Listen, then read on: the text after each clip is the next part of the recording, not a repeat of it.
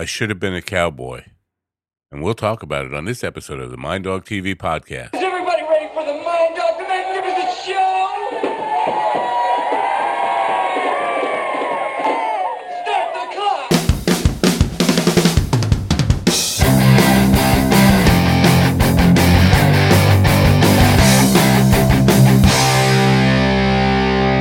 And welcome, my friends, to yet another episode of the Mind Dog TV podcast. I'm Matt Napo. Thanks for coming. It's great to have you here as always. Just when you think you pushed all the right buttons, sometimes it just doesn't work out that way. But it's great to have you here. We have another episode of Meet the Author. Had some great authors on lately. And that as a result of some really strong literary agents who have who have made contact and have a slew of really interesting authors from all sorts of genres and interest groups. So it's been a really good ride, and we're going to continue that ride tonight.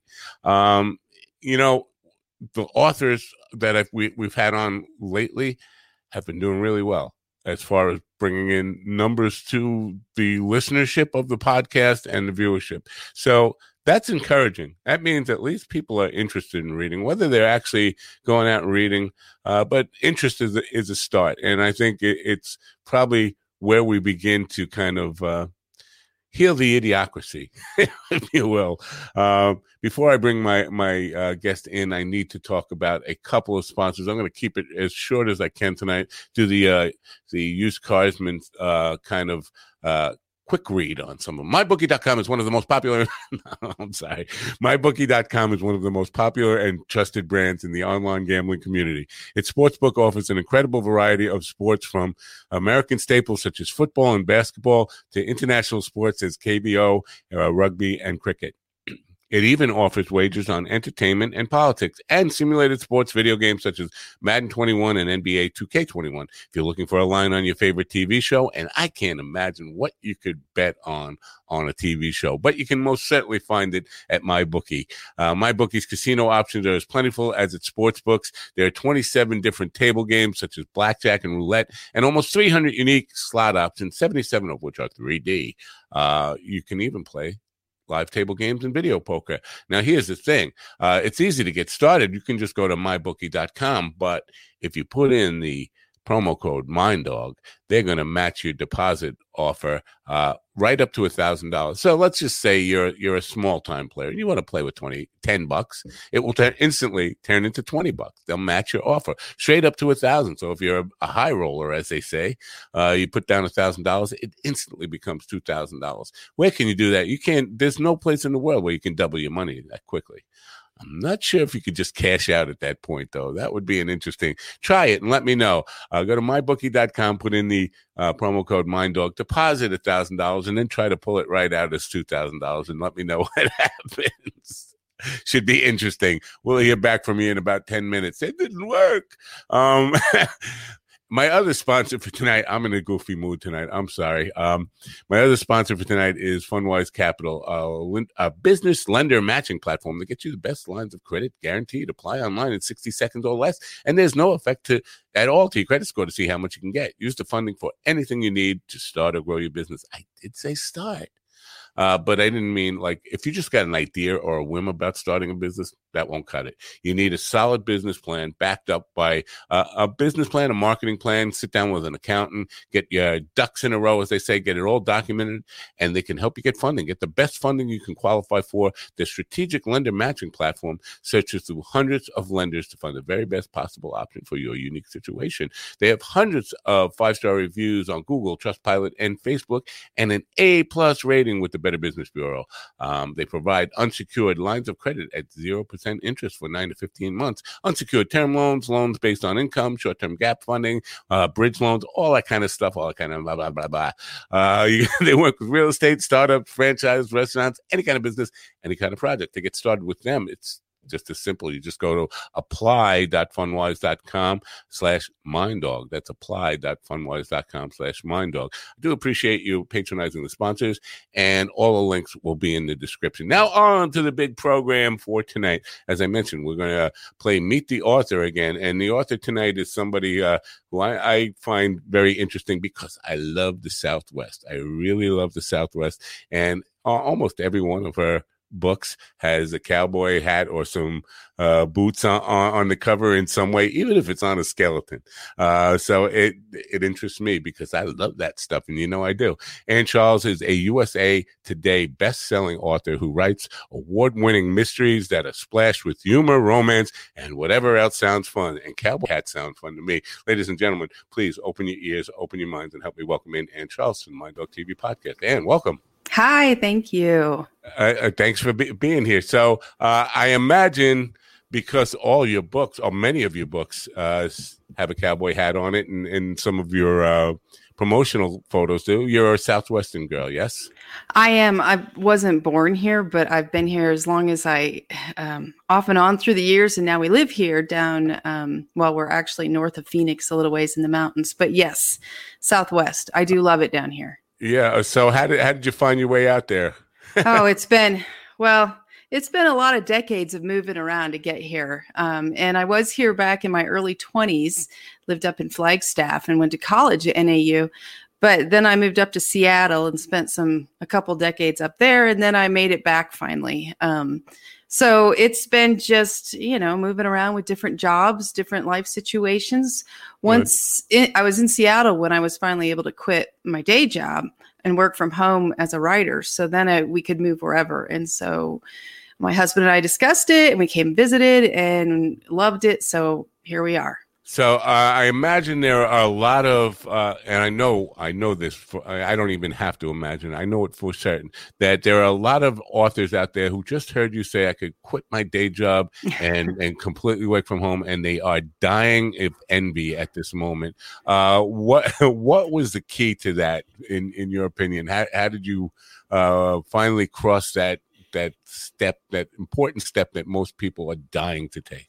Oh, you know what? And to be honest, it's very nerve-wracking step to make when you quit that day job, because you bet it is. There's a lot of stability that comes with that regular paycheck. But, it was, I really started writing in the mid 1990s, and I was really bad back then, but I kept trying and kept working at it, and perfecting my craft, if you will, as I went through life, finished college. I did the 10-year college plan, so it was a long course, but I had a day job for a good 13, 14 years that I would work there and then come home at night and, write when the kids went to bed, any chance I could get. And I burned the midnight oil, getting by on 5 to 6 hours sleep, just trying to, get better, produce books, get myself going. And so I actually published, it was my 7th book in 2011. That was Nearly Departed in Deadwood, which it is the one that it won me several awards and had all kinds of fanfare that came with it, which was wonderful. But I still couldn't quit. There was no way financially. So it wasn't until 2014 that 2013 I was able to quit later that year, and then 2014 we moved down here. But there was a lot of hard work that went into that, doing double duty till we could afford to, for me to quit the day job. You bet. I know that for a fact. And that's it has a lot to do with why I started this podcast. I started actually working on a documentary, and it was called Rockin' the Dream. And it was based on a guy I had met while buying an amplifier for a replacement amplifier when I had a problem. I had a gig that night, and I just wanted a small amplifier. So I met this guy, and he told me I was living the dream. We were talking, and he said, I'm living the dream. And I laughed in his face. And I said, I didn't want to be rude. I said, you don't know me. I'm not a rock star. I'm not rich and famous. I'm a working stiff musician who's done it all my life because I love it. I work hard at it, but you don't see all the hard work and all the crap that goes into it. And he stopped me. He said, listen, I'm 69 years old. I've wanted to play in a band my whole life. I'm retiring now. I did well in the stock exchange, commodities exchange. But I'm never going to play in a band. I'm selling you my amp. That means it's over for me. My dream is over. You're living my dream. It was a perspective change for me. Right? But I said, you know what? I have to do something to let people know that you can live your dream, but all the sacrifice and hard work that people don't see. People see your books. They don't see you sitting there staring at a blank page and saying, "Where the hell am I going with this now?" and all of the work that goes into, and all the bad books that you had to write before you wrote your first good book. Right? Yes. So, yes. I think that's an important message to get out. And I thank you for bringing that to authors and wannabe authors and beginning authors and people who just need some inspiration to keep going. Yeah, this game is all about persistence. You just can't give up. You have to keep trying. And that doesn't mean go forth and write something that maybe, an editor gets back with you and says, you really shouldn't publish this. And you publish anyway. That's not what I'm talking about. I mean, you keep learning and trying to perfect what you do, whether it be the craft, whether it be marketing, or even your bookkeeping. Just keep working at it and get better at what you do. And I'm still thick in learning all sorts of different things and different ways to tell a story. I'm learning marketing all the time because it always shifts and changes. I'm getting to the age now where it's like those younger kids and the things they do. But, so it's tough to keep up with. But as I often say, marketing is half of this job, unfortunately, whether you like it or not. Doesn't mean you have to spend all day on Facebook or wherever. It just means you have to be working at getting your book out there or whatever your product is. Right. That's the hardest part of anything. But I have to ask you, did that ever happen to you where an editor said, don't publish this? No, see, that was the mistake early on. That first book that I hand wrote it, and then I went in, typed it, and I sent a proposal off way back in the mid to late 1990s. And I sent it over to London to the publisher that was publishing these kind of books that I was trying to write. And they wrote back, they said, no, thank you, but you show potential. So don't give up, keep trying. And I believed them. So I kept going. So I haven't really had any publisher when I was submitting to publishers way back when, or agents that said, please stop, you're killing me with this. Thankfully, I've had some different kinds of rejections where they point out what I'm doing wrong, which is great. And just some, straight up no thank yous. So yeah, I just kept pushing through. I mean, even so when I published the first book, I'm currently completely independent, but back then I wasn't. I had an agent, and we were going through different publishing houses trying to get, an offer. And we made our way through one of the big New York publishing houses through the editorial team up to the final acquisitions meeting. And marketing actually came in and said, no, we don't think this book is going to sell. So I got canned by marketing, which was pretty harsh. Wow. Yeah. But that lit a fire under me because it made me think, no, I think this, the book I was writing, which was Nearly Departed in Deadwood, I think this has potential to find an audience. And at the time, there was something about it being in the Midwest where it was set, South Dakota, Deadwood, South Dakota, and they didn't think the market would be there. And I said to my agent, what, you think people in the Midwest don't read books or something like that? They're too busy on the tractor? I don't know. I would think that they probably read more than people in highly urban areas or metropolitan areas, just because there's a lot more time, there's a lot more quiet, and a lot more space. Right. Well, and at the time, I think they were looking, a lot of the bigger publishers were looking for either East Coast or West Coast stories, New York, LA, something like that. So this didn't really fit what they were looking for. But that really motivated me to go, what's the nice way of saying it? screw you, I'm going to try this anyway, you know? and I did, because at that point, Amazon was, new. Kindles were, a newer thing, the e-readers. They weren't brand new, but there were so many new things going on with Amazon, and there wasn't near the books there that are in there now. So I was able to jump in and really start flying right away, which was wonderful. On that note, lots of new authors all the time, publishing stuff, self-publishing stuff. And I want to get your view on that. Is it a good thing or a bad thing that more people have the ability to self-publish and some of them aren't taking advantage of an editor and maybe shouldn't be publishing yet? Is it a good thing for the business of and the cultural aspect of, as a society, reading has kind of, or it did it for a while, fall off? Do you think it's a good thing to have more authors or a bad thing for society in general? Too many authors, I should say. Well, it's complicated. Marketing wise, of course, there's more out there to swim, more fish in the sea. It makes it harder to be heard. So put the marketing aside, though. As a reader, I am so happy that there are indie authors, because I think a lot of stories weren't being told because editorial groups or marketing people in the publishing houses were saying, no, we don't think this will sell. Let's not give it a shot. Where because of the indie world that has really ballooned, we are getting books from authors that we would never have seen. And there's some really wonderful, wonderful stories out there that don't fit the cookie cutter mold, but they're so great. And I really love that we have a much bigger selection that we can choose instead of a marketing department gets to choose. We get to choose what to read. And I think that's great. There are people that are putting out books that they just want to get them out, and maybe they don't go through editing, or they think they're really good editors on their own, and maybe they are.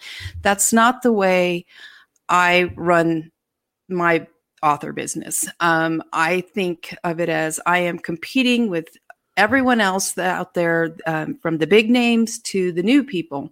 So I have to make sure my books, the stories, the product itself is as clean as, editing wise, formatting, the covers, everything have to be able to stand up next to, what New York publishing houses are putting out. Right. Excellent answer there. Thank you for that.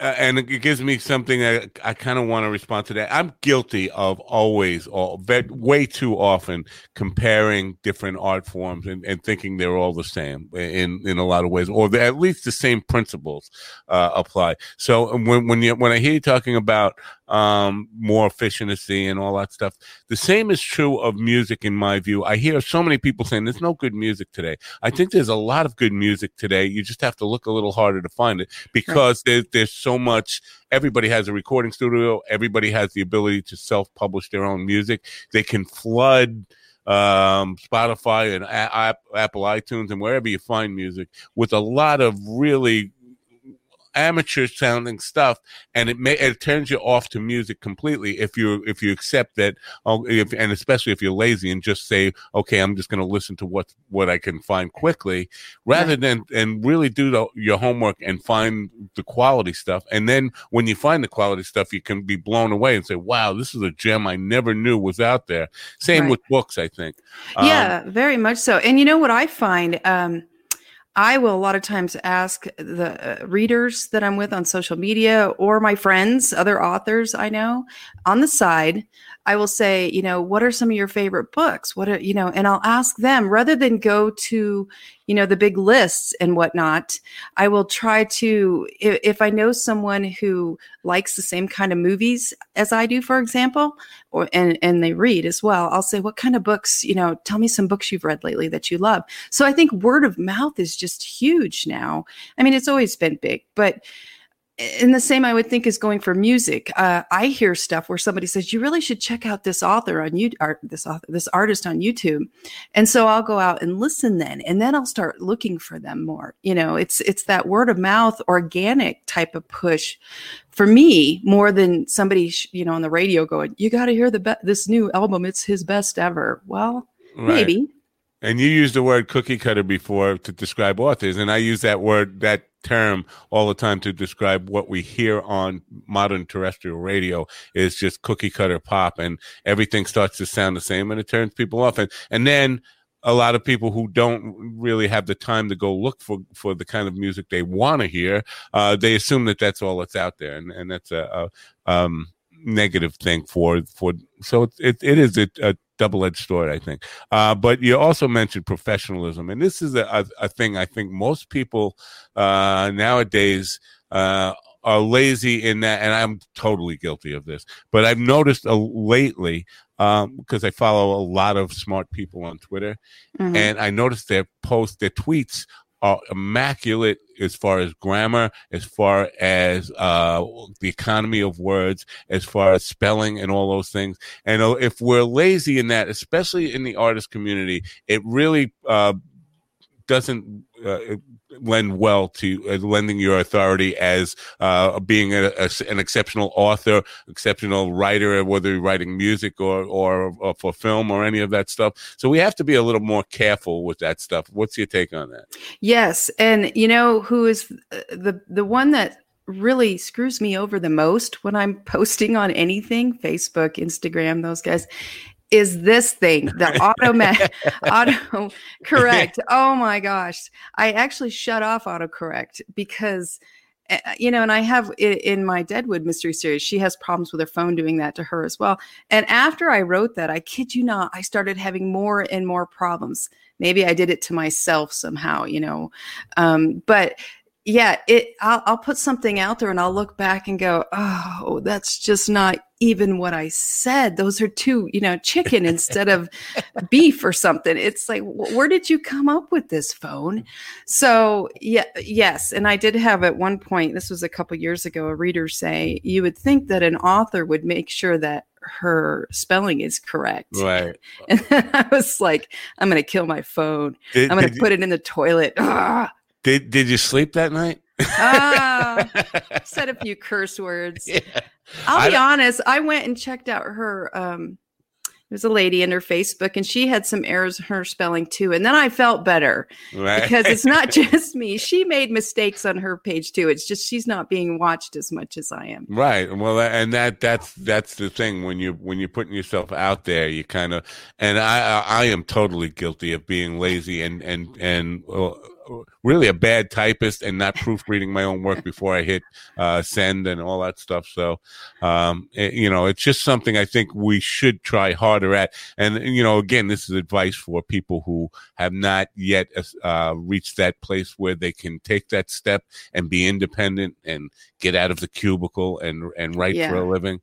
I think it's important for them to hear. And, the thing that's really key, though, is, as I said, I went and looked to see that she had made mistakes in her post too, which made me feel like, okay, she's human too. Let's just let this go. I did not say anything.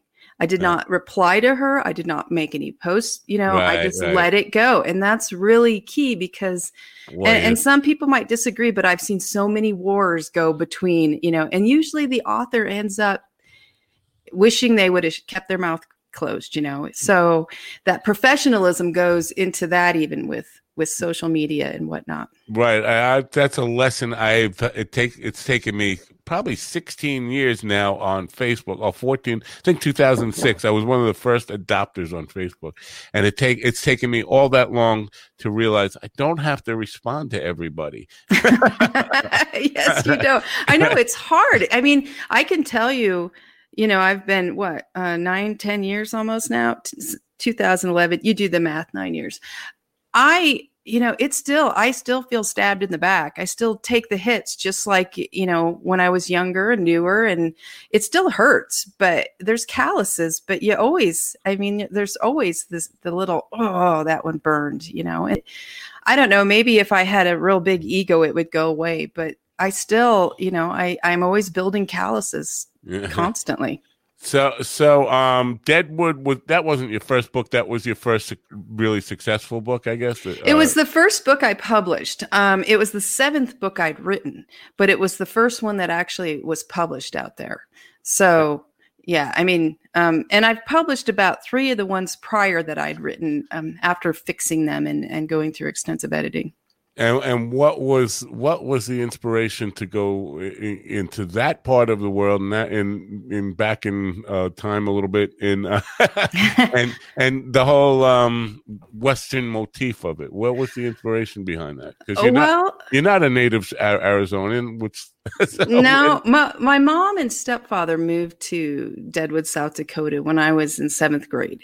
Wow. So I went back and forth between Ohio, where my father lived, and my mother in Deadwood throughout the year often. And when I was in Deadwood, way back when, I didn't have a phone, of course, or anything like that. So I'd go down when she worked at one of the stores where she worked in town, and I would hang out in Deadwood for 8 hours while she did her shift. Now, it's not a huge town. It's about 1,200 people, right?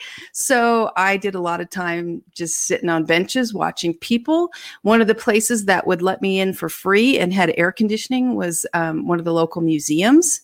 So I spent hours at the museum there in Deadwood, just reading in the air conditioning and reading. And so I really learned so much history. And then when I wasn't in town, my stepdad was really big on going out and having adventures in the Black Hills. So we would go finding some old mines or old mine buildings, and we would explore around them.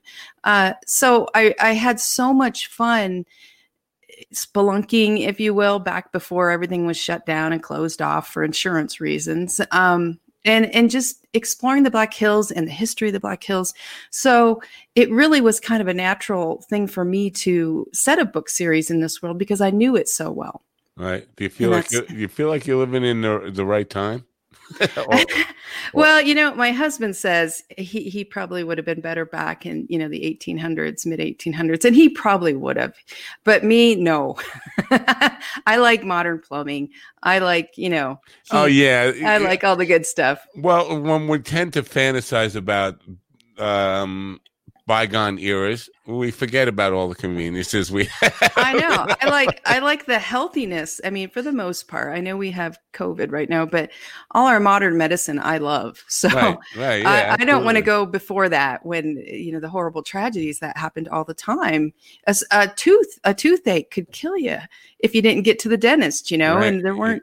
Yeah. We overlook all that stuff because we romanticize stuff. It's almost like, I say this often about people and who, don't look that far back. They look back to, say, the 1950s or 1960s as a romantic or nostalgic time. And I say it's like going back to your old elementary school. It was so big when you were there, and it seemed so huge. You walk in there, and it feels like, how did I even fit in here? My head's going to hit the ceiling. I know. I was just talking about that with my kids the other day, that when they go back and talk, when they're older, they'll go back and their school's going to look really small. And they were looking at me like I was crazy. But I'm like, you don't get it. Your kindergarten room's like tiny, And we treat the past the same way as we do, our memories of our childhood and all that stuff. Right. So, but you didn't stop with just one book writing about, this kind of stuff. And some of as I mentioned in the intro, sometimes the cowboy hats on the cover are on skeletons. So, yeah. Where did the two kind of come together?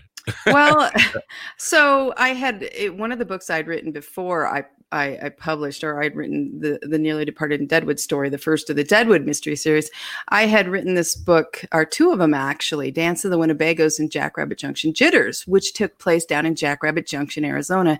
It's really a fictional a town in southeastern Arizona in the middle of the desert, at an RV park, kind of little setting. So with some mysteries, and it's treasure hunting, more adventure in that one, and crazy characters. So one of the first things in the first book, Dance of the Winnebagos, she finds a leg bone. So that was really, and it belonged to this guy named Sam. At least that's what she calls him, Sam. So Sammy the skeleton started to become part of my brand, along with the purple boots, which goes with the Deadwood series. So all of a sudden I had skeletons and purple boots. And I used to have on those covers just like from the neck down, a female holding body parts or whatever for the Jackrabbit series. And that was fine, but it was getting to where it was confusing because the Deadwood series, I don't really, it's from the neck down with a weapon usually. And I wanted to make it change up the branding on that series a little bit. So I went with the skeletons because I think, for one thing, skeletons are a lot of fun, can be. And for another, it just sounds funny when you say that. But for another, my brother, who is my cover artist, he draws the original art that we used for all the covers in my books.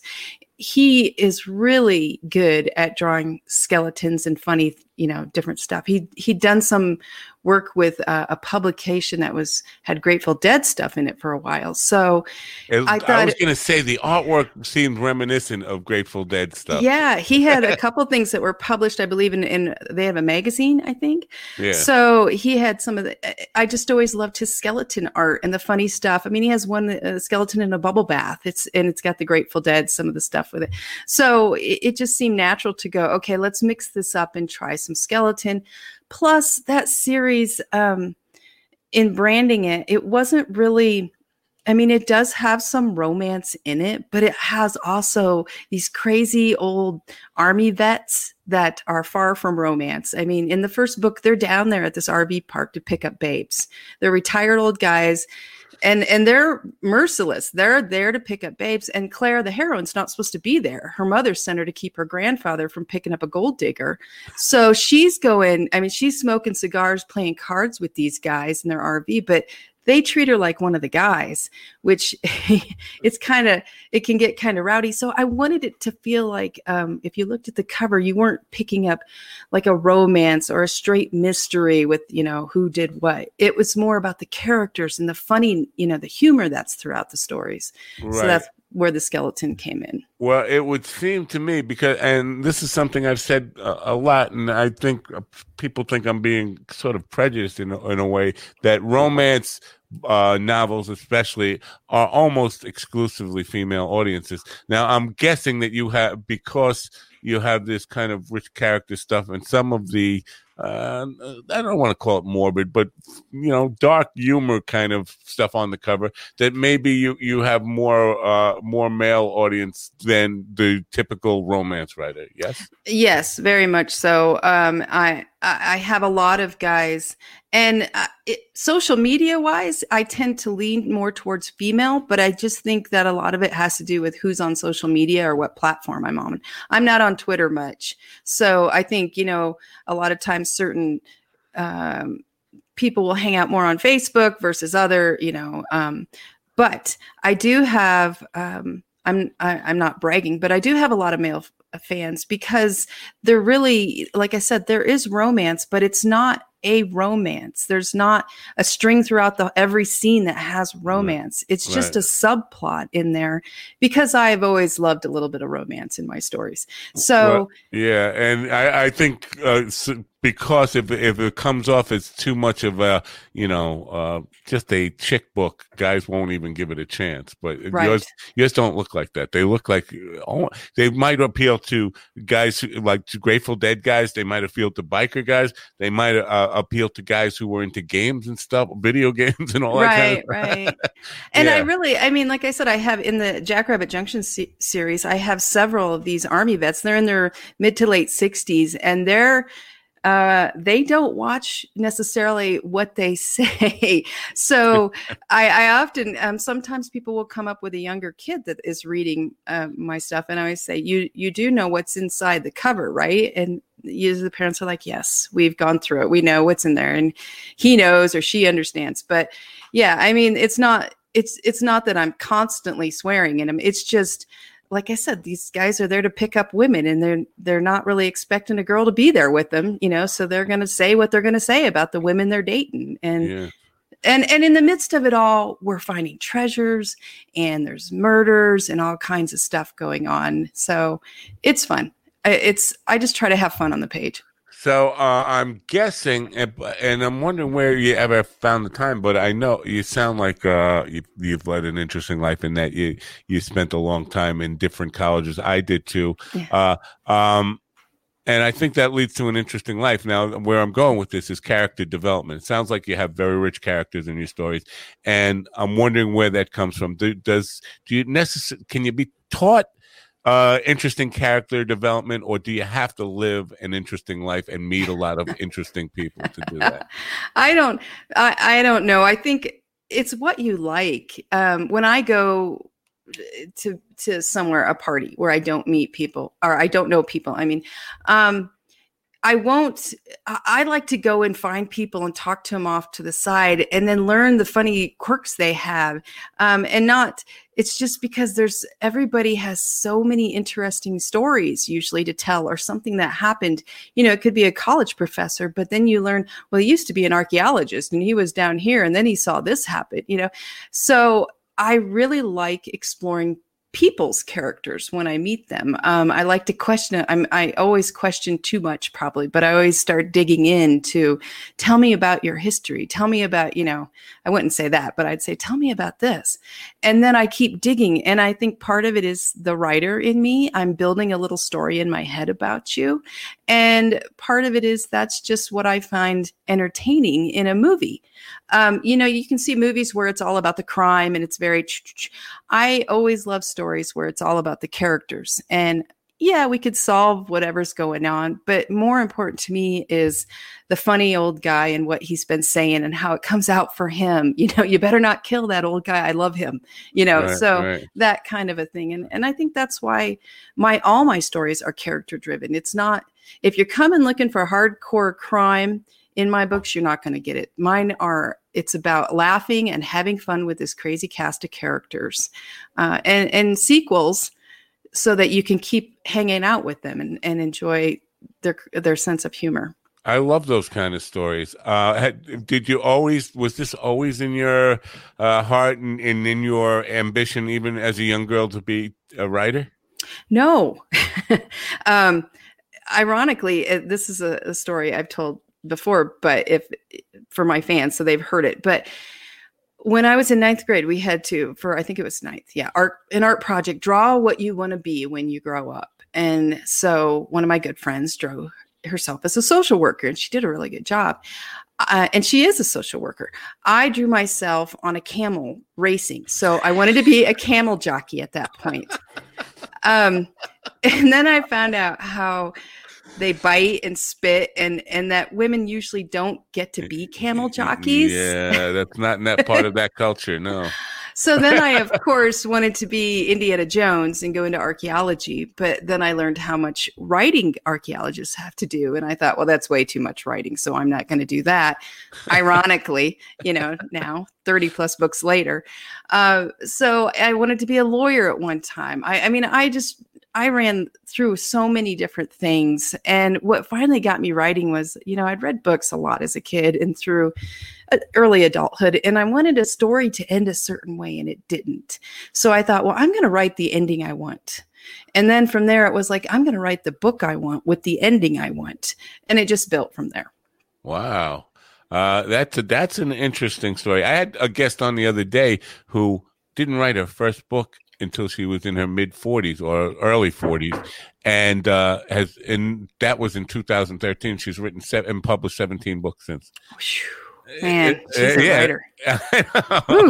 But never occurred to her that she wanted to be a writer at all. I find that fascinating. Me, I always in my heart of hearts always wanted to be a musician. There was a part of me that I went to school for journalism, so there was a part that wanted to be a great novelist at some point. Didn't want to put up with the career choices that you have to go through and all the crap that you have to go through to become a novelist from a typical journalist reporter type position. So right, and straight into songwriting and all that stuff. But radio, I found my way into radio by accident when I was almost 30 years old. I loved being in radio, and then by accident I dropped some F-bombs on live AM radio. It was 1990, and so the FCC had me fired and fined, and I was blacklisted in my local area. Could never do radio again. So 30 years later, I decided, you know what, podcasting is as close to radio as, and I can't get fired. So if I slip up with an F-bomb here and there, I'm okay, because nobody's going to fire me. So that's how but it's unusual how sometimes the life choices we make lead to us finding our real purpose in what we do. And that's so do you feel like you're living a dream? Yes. Overall, yeah. Because if I need to do my kids in fourth grade, each of them as they went through, they had a trip to the Grand Canyon, which is part of the normal field trips here for public school. As crazy as that seems, and I say that because when I was a kid, we went to the slaughterhouse, where that was our field trips, or the local little lake.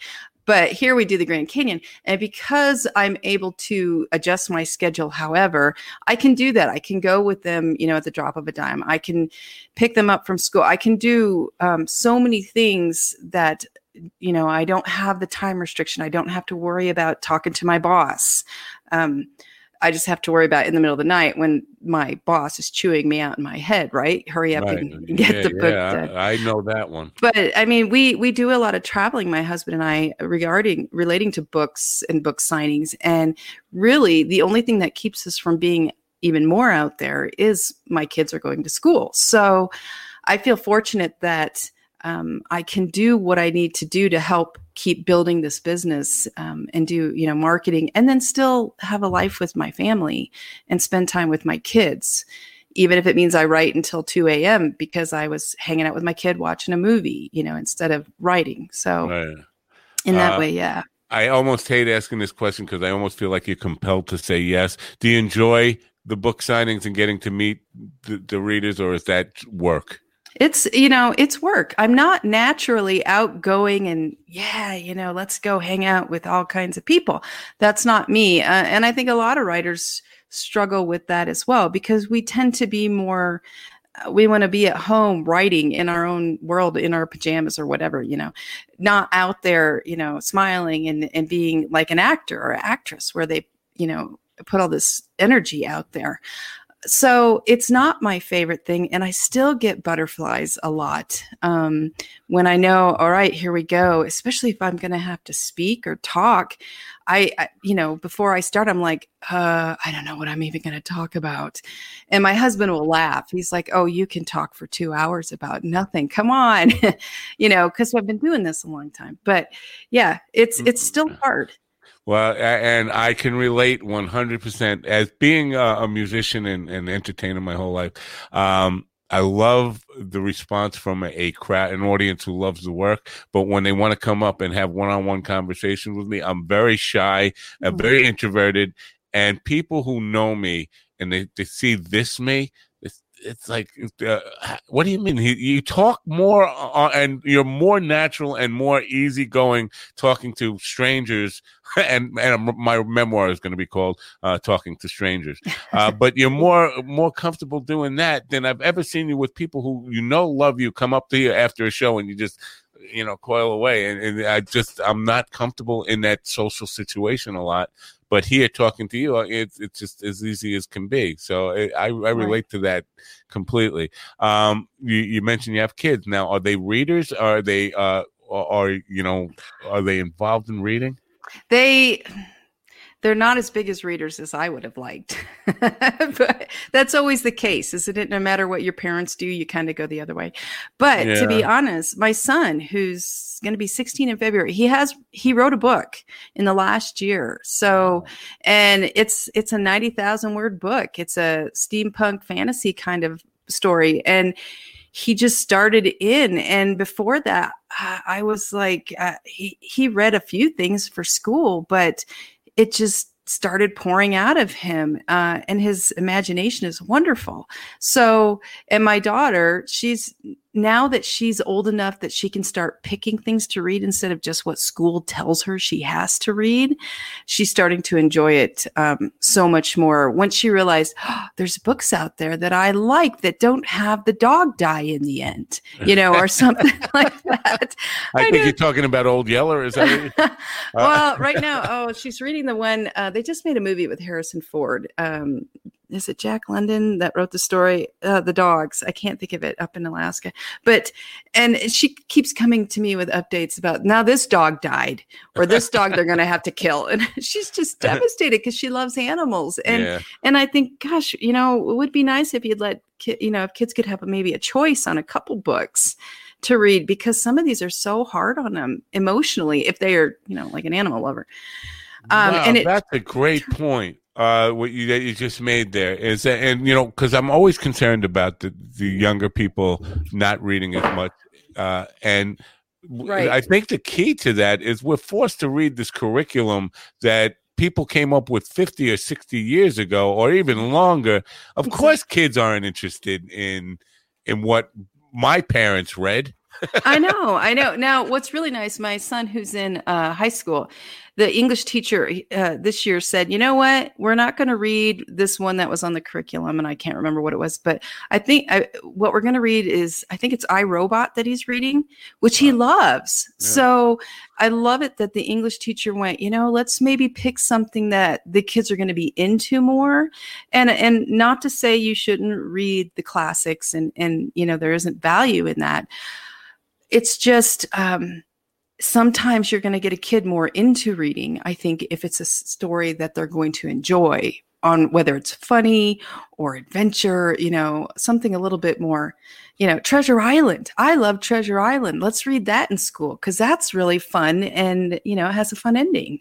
Right. And that's a classic. So, but I don't make the curriculum. I just make my kids read. You got to read what your teacher says and get that grade. And so. Right. Do you do audiobooks for your books? All of my books are in audio. I don't read them myself because I am not an expert narrator. I'm amazed at narrators and all they can put into just reading, with the acting and stuff. And I have none of that. And I tend to yawn when I read too much. So that's no good. Do you have any input in the process at all, or you just trust somebody else to get it right? No, fortunately, because I am independent, and even before, when for the first 3 years, I co-owned the publishing company that published my books as well as other authors. So I started off publishing as well as writing when I finally got the books out, and then I pulled away and walked away from the publishing company because writing takes up too much time, and that's what I wanted to do. So, but because of that, I was able to work directly with like the narrator for my Jackrabbit series. And as for the narrator for my Deadwood series and the Undertaker series, which is going to come out next year, we were able to listen to a bunch of different narrators and then choose and then talk to the company I'm going with for those audiobooks and say, look, this is who we like. Can we get these people? And we were able to. Carolyn Schaefer does all my Deadwood books, and she's just an amazing narrator.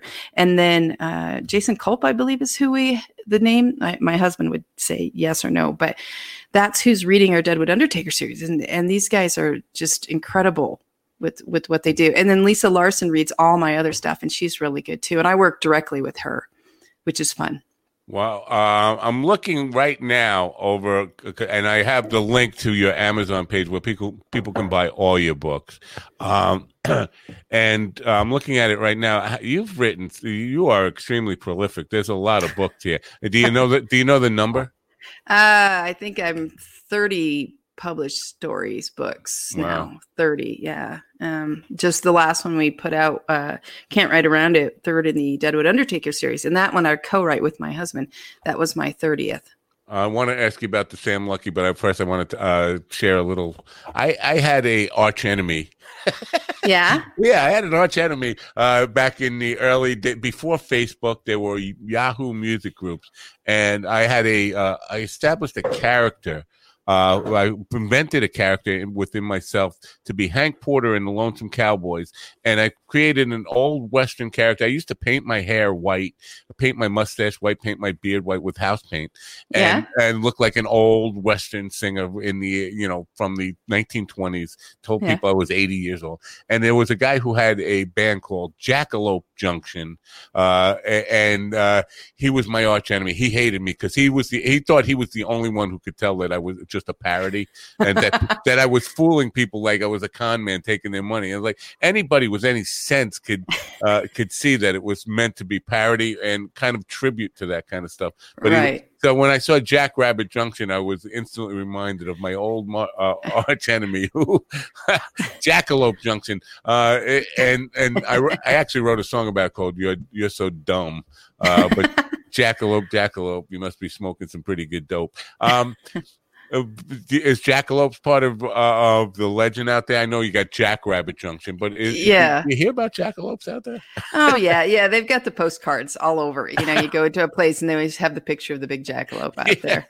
I think so that's a fictional town that you made up though, or is it real? It is. That one is fictional. I made, it's really based on a small town that really is there in the same location. And it's the town, which really is just a pit stop where three roads come together. But I changed it to Jackrabbit Junction and then made it, the surrounding stuff is similar, but it's different. So I kind of built the world, but you can still go to that area and see it. And a lot of times with the Deadwood series, especially, fans really enjoy going there so they can live kind of in it. It's like, Harry Potter land.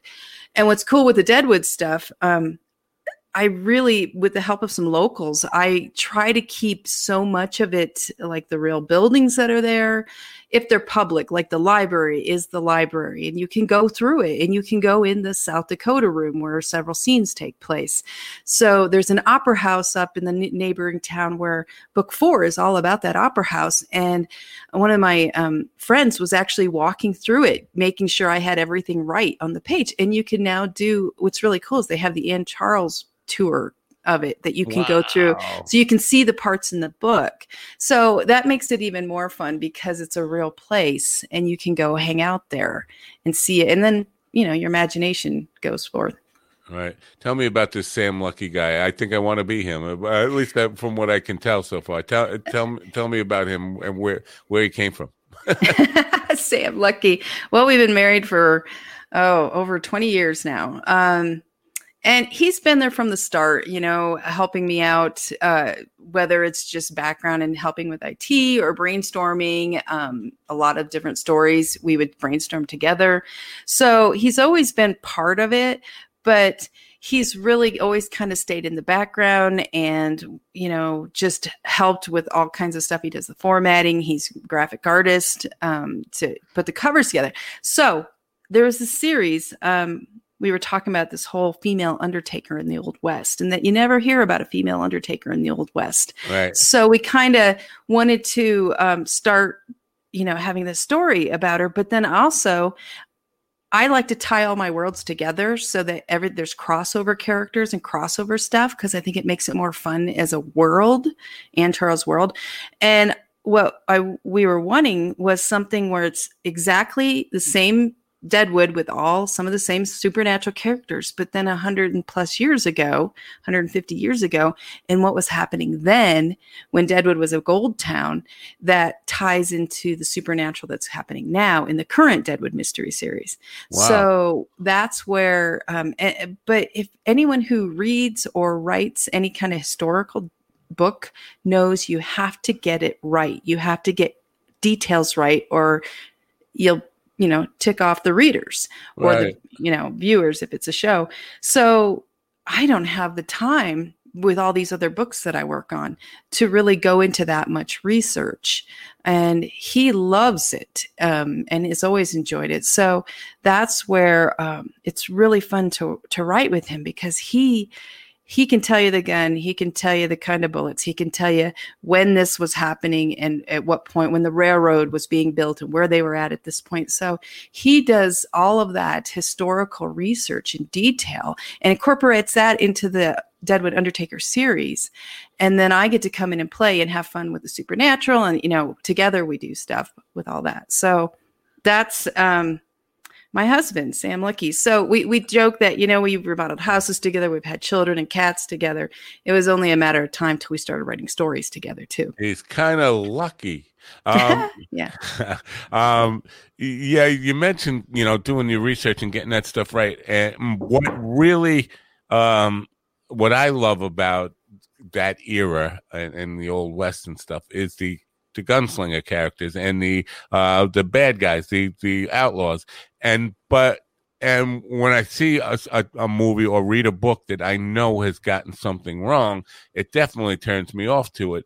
But on that note, though, there's also so much lore that there are conflicting stories and all that kind of stuff. Now, of course, you talk about when the railroad came in, that stuff is well documented. But when you talk about certain characters or historical events, a lot of times you can get conflicting information. Do you stay away from that? Or because when you come up to, well, there's 3 or 4 schools of thought about what this person in historical South Dakota, or whether it's Arkansas, New Mexico, or Arizona. Right. What do you stay away from it then, or do you say I'm just going to pick my gut and say which one I believe in? Well, okay. For example, Deadwood, Wild Bill Hickok. Anyone who knows history of Deadwood knows that he was there. He died. Calamity Jane, she's part of that. Seth Bullock.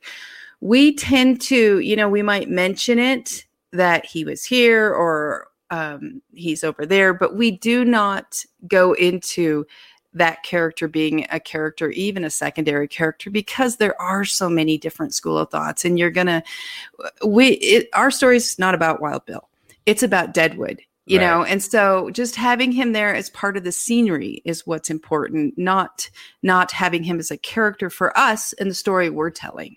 And that's enough for a guy like me, just to know he's there, to keep me interested in the book, Yeah. The different characters. I mean, we touch on them, but we're trying to tell you about these other characters that were there that maybe aren't known throughout history, but they were there, and life went on, around these huge named, people from history. Right. Do you think about when you start to write a book? You already have the entire story worked out in your head about where it begins, where it goes, and where it ends, or does that evolve for you as you're writing? It's a mix. I'm not one of those complete pantser writers, as they call them, who just sits down and it pours out without any structure. I like to go ahead of time and come up with a skeleton of the plot with turning points and black moment and the ending wrap up, enough so that I have the confidence to go, I can write this story. There is enough story here to write. It's not going to just fizzle out. And then what I tend to do myself is scene and sequel. Within each chapter, I will break it down into each scene and each sequel and build the story with those building blocks rather than focusing on really detailed synopsis or totally fly by night. So I tend to use that more to get me through, the roller coaster ride, having a bunch of quick scenes that are action, action, action, rather than a long sequel that's all about how we feel about that action. There's a point when you use those sequels, but you keep it the action, so structuring it that way is really what works for me in my brain. Right. Do you talk to a lot of authors about your process and all that stuff, or is it because I know musicians just love to talk about that kind of stuff, and filmmakers love to talk about that stuff. When you see anybody in crafts and arts, I think they generally do love to kind of dissect the process and how do you do it and how do I do it and let's compare. Do you do a lot of that? If I go to a writing conference or some kind of conference where there's a bunch of authors that I don't know and I haven't met before and I'm there alone, let's say, or I want to get to know a few people, I will sit down at the table and I will start asking what their process is, because I know that's a great way to get conversation going. Right. Otherwise, if you were sitting down with me, I would probably not talk to you about my process because, I've done it so many times that to me, it's just not entertaining for me to, it might be interesting for someone else, but I just feel like I'd rather talk to you about that crazy thing you said your mother did. And how in the heck did she fit that in Tupperware? That is where I will tend to go with working with writers. Because again, I want to know the character. I think it's wonderful. There's so many authors out there and they want to talk about, how to do it. But I've been doing this long enough that I really just want to know about the crazy uncle you have, and that kind of stuff, because that fuels my imagination. And helps me build more characters and funny traits. Well, if you ever really want some really wacky stories about those kind of uncles and mom and pop and all that stuff, I'd be glad to lay on a couch and just. Okay, let's do it, because that would be so fun. I think I would not laugh if you didn't want me to laugh. I would keep a straight face, but I would have a lot of laughs. I think there's no way you could do it without laughing. It's just impossible. So we have so many books, and I have the URL andcharles.com. It's pretty simple. Going across, it will be in the description, clickable, and the link to the Amazon page.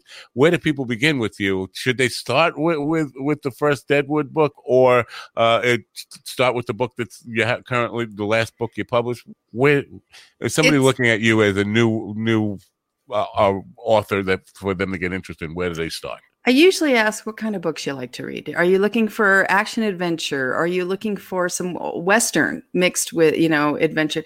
Do you like supernatural kind of stuff in your stories? Because several of my series have that, but Jackrabbit Junction does not have the supernatural. And that's like action adventure, some suspense, a lot of humor, a little bit of romance. So I kind of try to figure out, what are you looking for? What's your typical thing to start with that makes you, excited to start a book?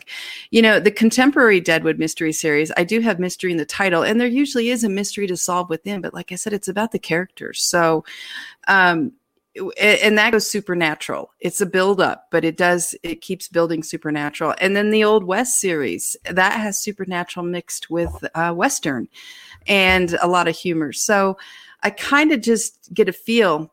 My Dig Site series is all archaeology and action adventure down in Maya, part of Mexico. So you can always, if you like the Indiana Jones, which I do, there's that series for you. Now they have crossover characters all over. So you might learn that so-and-so is the brother of so-and-so, and you might actually see him show up on the page. And then maybe you'll go, well, I want to learn more about this guy. And then you go read his series.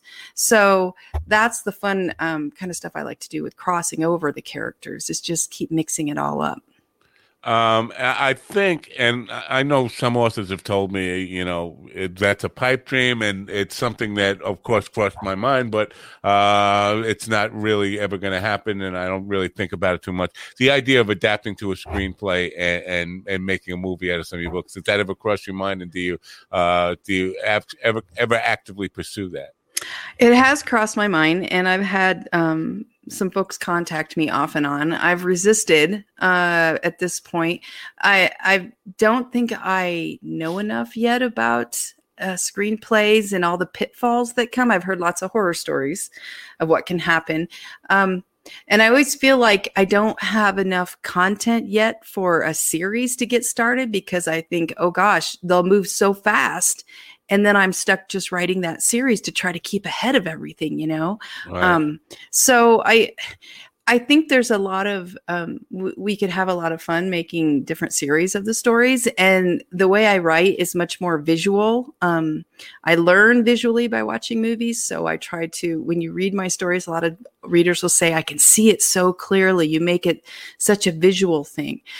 So I think they would translate well, but I'm so busy just trying to keep up with 5 different series that I write that I don't really work on pursuing anything outside getting them all out in print, audio, and ebook at this point. Well, that's kind of unusual, but I will say that Westerns are making a comeback as far as film and television, and I love that stuff. I mean, Me too. I'm a huge Western fan, especially mixing it up. I even like cowboys and Aliens, that movie that was out, and a lot of people will go, are you kidding me? But I love the mix. I love it when you mix Western with so many different things, and just Westerns. It's awesome. You know what won the poll? I think it was a Twitter poll, but it might have been a Facebook poll for the best Western ever produced. What? Star Wars. Oh, yeah. Yeah. It's a space Western. It really is. It's awesome. Right. But that startled me to hear that. And then when I had thought about it, I said, oh, yeah, of course it's a Western. I never really thought about it in those terms before. Yeah. But yeah, I love the mix. Well, it's been really, it's been a pleasure to get to know you and your work. Please, every time you come back put out a new book, you should come back and and help promo it. Start here. I would love to, because I've got to hear about what you wanted to tell me when you're laying on the couch, spilling all the juicy stuff about family and friends and that stuff. Oh, believe me, I want to write a memoir, and I've talked to several authors about this, about the idea of writing a memoir, and my reluctance so far, or what my writer's block towards it, I have got some ideas and started to put stuff down, is that I don't trust my own memory on a lot of things. Like my brother even called me up and was extremely surprised about some of the things that happened that he never knew about. And like my father and my uncle taking me on a hit when I was 5 years old, in the back of a car in East New York. You keep your head down because bullets are flying, that kind of stuff. So, there's a lot there to my story. But when I said that's kind of unusual, the idea of always having like lots of series, I think most people, when they get started writing a book, they're going to write this book, and then they're going to write a different book. A couple I've met that get tied into series. So you have 3 series, 5 series? 5 different series, yeah. So is it fear if you write a different kind of book, you're going to have to write another 6 series? Well, it's those character-driven stories. I don't like to say goodbye because I think there's still much more to tell. I mean, take you. Look what happened when you were a kid. That's just one part. The first few episodes of your series. Now we need to go into what happened in your teens. Right. I just think when it's a rich character story, there's so much to tell that I want to keep looking through the keyhole and watching what's happening in there and sharing back to the readers what's going on. So, I have a problem. When I start a series or start a book, it tends to go into a series. And it just seems like it opens up and there's so much there that we can explore. So, and I think it's that way with people. I know that feeling that when you're really enjoying a movie, it's about to end, but you almost wish it would keep going on sometimes. Right. And thankfully in fiction, there's so much that can happen to make each book stand alone in its own way of, a full plot and something to solve by the end, which I do in, every book. We solve something, but then there's always little things that move you into, well, that's going to happen in the next book or whatever, and we'll have to figure out what that all meant. So It's really fun to build a series and, chain them together and keep having this ongoing crazy world. And I think fans like it. I mean, I know I'm into the franchises. I enjoy, movie after movie or TV show after TV show where it keeps going. It's fun. Right. Well, again, I really appreciate the opportunity to get to know you and about your work, and I hope people will support you. Again, the URL is AnnCharles.com. Couldn't be any simpler than that, folks. And it will be in the description as well as the Amazon link to where you can buy all her books that are out. And we look forward to hearing more from you. Please come back. All right. I would love to. Thank you for having me. Great. Thanks for coming in. Have a great night and bye for now. Bye. This episode is brought to you by Put Me in the Story. Put Me in the Story creates personalized books for kids by taking best-selling children's picture books and well-loved characters and allowing you to create personalized books that make your child the star of the story alongside their favorite characters. Save 25% store-wide when you click the link on minddogtv.com and use the code SAVE25. We're also sponsored by Lovely. Lovely is your online stop for modern, irresistible, and affordable women's clothing. Never before has dressing yourself been so easy. Lovely's carefully curated selection of apparel, accessories, and outerwear are always on trend and always available at the web's best prices. Lovely is dedicated to delivering high-quality clothing to women that will make them look and feel their best. They believe every woman has the right to dress well and shouldn't have to spend a lot to love how she looks. They make it easy to wear outfits you love every day, giving you the confidence to take on the world. Lovely.com summer fashion trends are now 40% off, starting at just $5.99. Get an extra 18% off when you click the link on minddogtv.com and use the code JFT18. We're also sponsored by Vapor DNA. Founded in 2013, Vapor DNA is the premier online vape store offering an industry-leading selection of electronic cigarettes, e-liquids, and accessories. Their friendly and knowledgeable customer service team is always ready to provide the best customer service experience to ensure you find what you're looking for. They guarantee their products to be 100% genuine and at the lowest possible price. They're so confident in their selection and customer service, they offer their customers a 45-day refund policy. Save 20% when you click the link on minddogtv.com and use the code OrionQ. And Charles, good stuff there. You know, I love that Western stuff. I just, I over romanticize about the Wild West and the freedom and the, but Deadwood has always been a magical, mystical place for me. Arizona, New Mexico, Utah, all that stuff. It just, for me, it holds some special magic. So, interested in her books. And then, that Mayan stuff, you know, that's the kind of stuff that really gets me juiced too. So a lot of interest there. I hope you enjoyed this program. I hope you got some value out of it. I hope you'll check her books out. And most of all, I just hope you'll read in general. You know, let's get back to reading. Nothing like reading a book. And we talked a little bit about audiobooks in there. And you've heard me say this before, but audiobooks are fine if you're like taking a long drive and want to pass the time without listening to the radio. But there's nothing that replaces sitting down with a good book, getting into your own head, and just really enjoying a good book. That's my closing rant for tonight. I hope you enjoyed this program. I hope you come back, tell your friends about it, subscribe. Go to my YouTube channel, subscribe there. Go to minddogtv.com, get on my mailing list, and questions and comments for me, info@minddogtv.com. info@minddogtv.com. Tomorrow at 1 p.m., I have a guy named Jay Snookernan. Snookernan, I'm sorry. He's a self-described healing guru who has a book out. It's called Abundance, A Journey from Anxiety to Depression. That's at 1 p.m. tomorrow. I hope you'll join me for that program. Till then, I'm Matt Napple for the Mind Dog TV podcast. Thanks for coming. Have a great night, and bye for now. There's no such thing as a jackalope, so why are you acting like such a dope? You think you're better than everyone else, that's why you're in the theater all by yourself. Nobody comes to see you, not even your mom. And you think you're so smart, but brother, you're so dumb.